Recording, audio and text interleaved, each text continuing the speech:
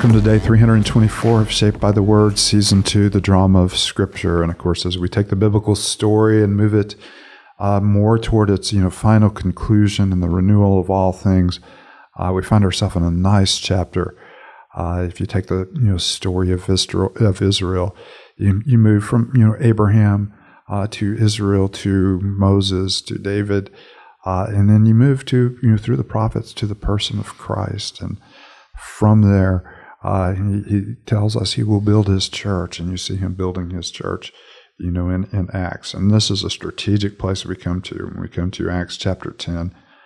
This will be a story like Paul's conversion that is going to be told over and over again in the book of Acts, and should be told over and over again in our own rehearsal of the history of who God is and how he works with people. And there's a couple of gospel declarations in here that are absolutely remarkable, and how they give us a window into what God has done for us as well.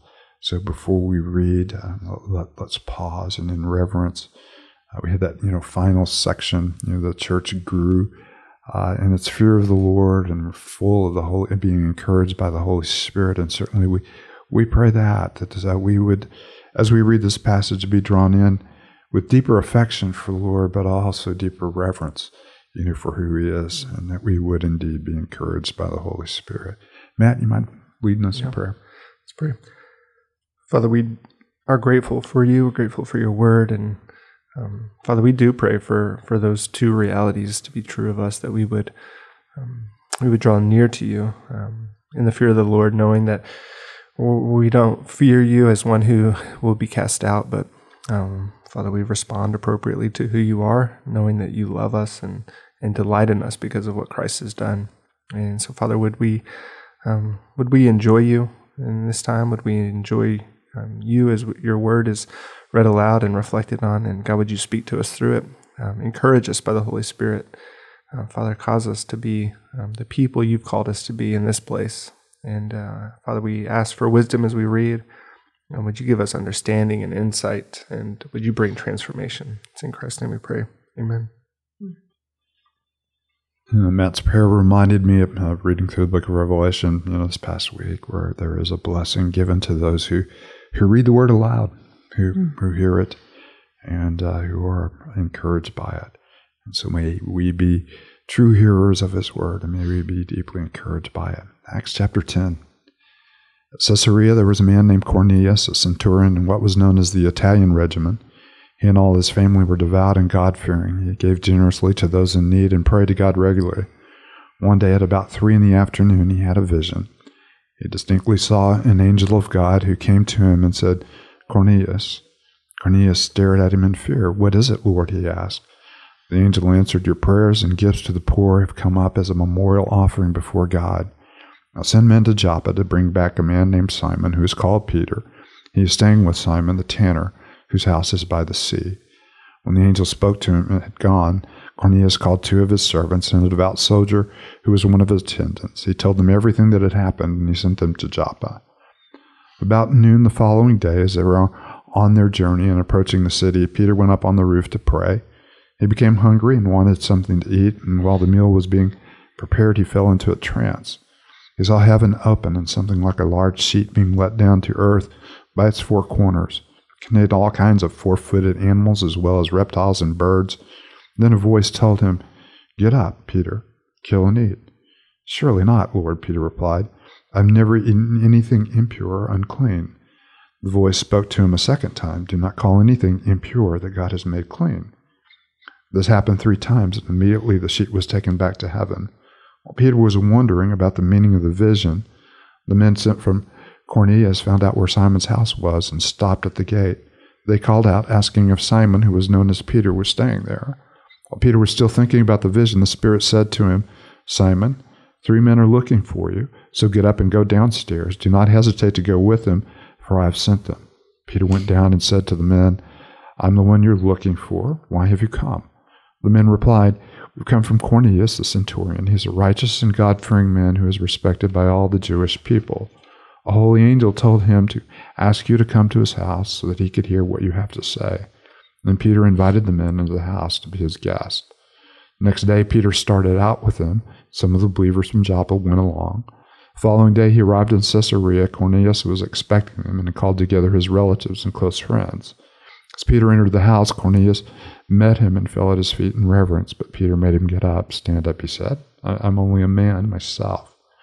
While talking with him, Peter went inside and found a large gathering of people. He said to them, "You're all well aware that it is against our law for a Jew to associate with or visit a Gentile. But God has shown me that I should not call anyone impure or unclean.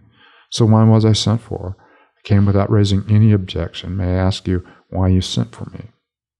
Cornelius answered, 3 days ago I was in my house praying at this hour. At 3 in the afternoon, suddenly a man in shining clothes stood before me and said, "Cornelius, God has heard your prayers and remembered your gifts to the poor. Send to Joppa for Simon, who is called Peter. He is a guest in the house of Simon the tanner, who lives by the sea. So I sent for you immediately, and it was good of you to come.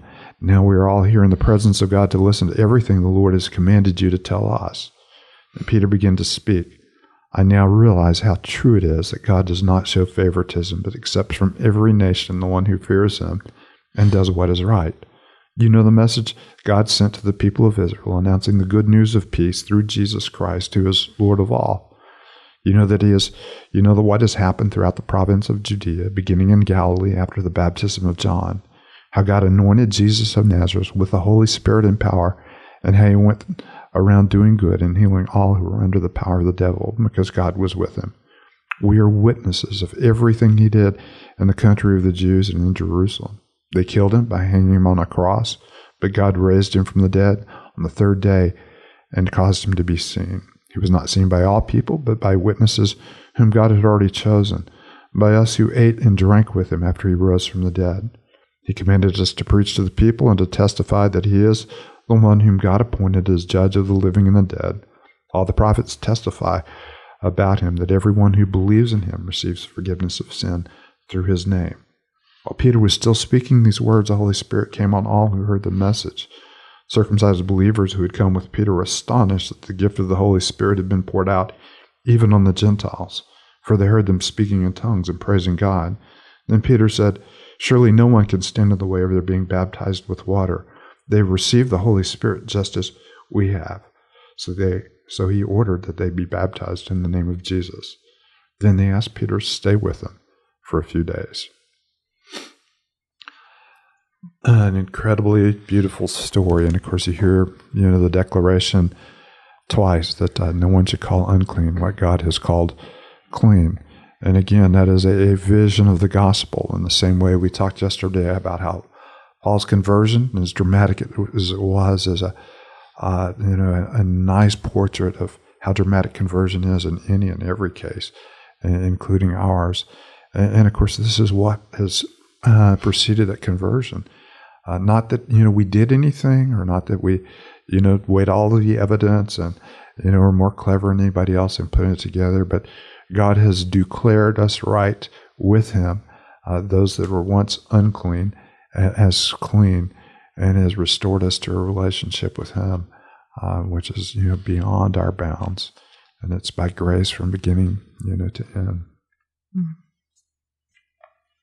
This was a great section. Even thinking about, Peter talking and I love his note. We've talked about this several times on the podcast, but how the, teaching of the disciples go from being, Jesus is the king who's come and brought the kingdom, and, he's with us, to all of a sudden he is the true king who has come, but he was crucified and resurrected. You killed the author of life, and yet God raised him from the dead. And so he says they killed him, hanging him on a cross, but God raised him from the dead on the 3rd day and caused him to be seen. And so just that marker in the, our transition in the disciples' message, where they go from, when are you going to restore the kingdom, to all of a sudden the understanding that the restoration of the kingdom comes through the exaltation of Christ on a cross, resurrected, sitting at the right hand of the Father. And just watching that, just seeing them, man, they must share the gospel. And they even say in verse 43, he says in verse 43, all the prophets testify about him, that everyone who believes in him receives forgiveness of sins through his name. This isn't something that's just new. God has been doing something, long ago through the prophets. This has been anticipated, spoken about. Yeah, I was just thinking, this is just a continuation of what we've seen throughout Scripture of God's heart for the nations, because we know that God deeply loves his covenant people, but that his love doesn't just stop there, that he longs for the nations to know who he is. Let the nations be glad because they've experienced who God is. And so this is huge for Gentiles. I mean, I'm thinking of like, not just people who have gone to seminary talking about this passage, but for our church people to be talking about this passage. This is so big for the Gentiles, which is us, because it means that they have been brought in, and they who were once far off have been brought in by the blood of Jesus. So, I mean, this is like a big watershed moment, right? Well, you bring up this message, right? That this gospel that's being proclaimed, it wasn't just for the Jews. You know, that what we get here is Peter preaches the same thing to the Gentiles. And so we see that the gospel, that is proclaimed goes to the Jews and to the Gentiles, to the whole world. And it's that same transforming power. No. That leads Jews and Gentiles to faith. I love it. Even as he's just sharing it, it just says the Holy Spirit comes, they believe. No, he rehearses, the Old Testament story, and they had been prepared for this moment. Paul would later say to Timothy, you have known from infancy the Holy Scriptures, which are able to make you wise for salvation. And of course, Cornelius and his family had been listening at the synagogue. They knew the story. And much like happened in the life of the Apostle Paul, once you take the Old Testament story and you plug in the person of Jesus, the entire Old Testament story changes. The entire narrative of Scripture changes. And of course, our, entire story changes, as well. The ironic part, or the funny part, and I always love to see human parts in this, is one thing I have in common with Peter is every time I start to pray, I get hungry, and can't, to think about the next meal and where it's coming from, and all of that. But it's a gorgeous picture, and we need to say here that the one thing that was convincing, to the Jewish believers was, my goodness, he's poured out the Holy Spirit on them. Mm-hmm. So the marker, of God's people and the fulfillment, of God's promises. When we read that in Isaiah and Jeremiah, in the latter days, I will pour out my Spirit on all people. And it's happened. And they said, how can we argue? God has given them this gift, and that is the marker of the new covenant and the renewing presence of God with them. Father, we thank you that you have taken those of us who are certainly unclean, not simply because we're Gentiles, but because we are sons and daughters of Adam, and we bear in our mark our rebellion against you. And we have sinned against you, as the ancient prayer says, in word and thought and deed, the things we do, the things we don't do. We certainly haven't loved you with all of our heart, or our neighbors ourselves, and yet you found us while we were still enemies, and you made us children. We thank you that you declared those that were unclean to be clean, and that you've given us this wonderful gift to the renewing presence of the Holy Spirit in our life. May we be true to your gifts. It's in your holy name we pray. Amen.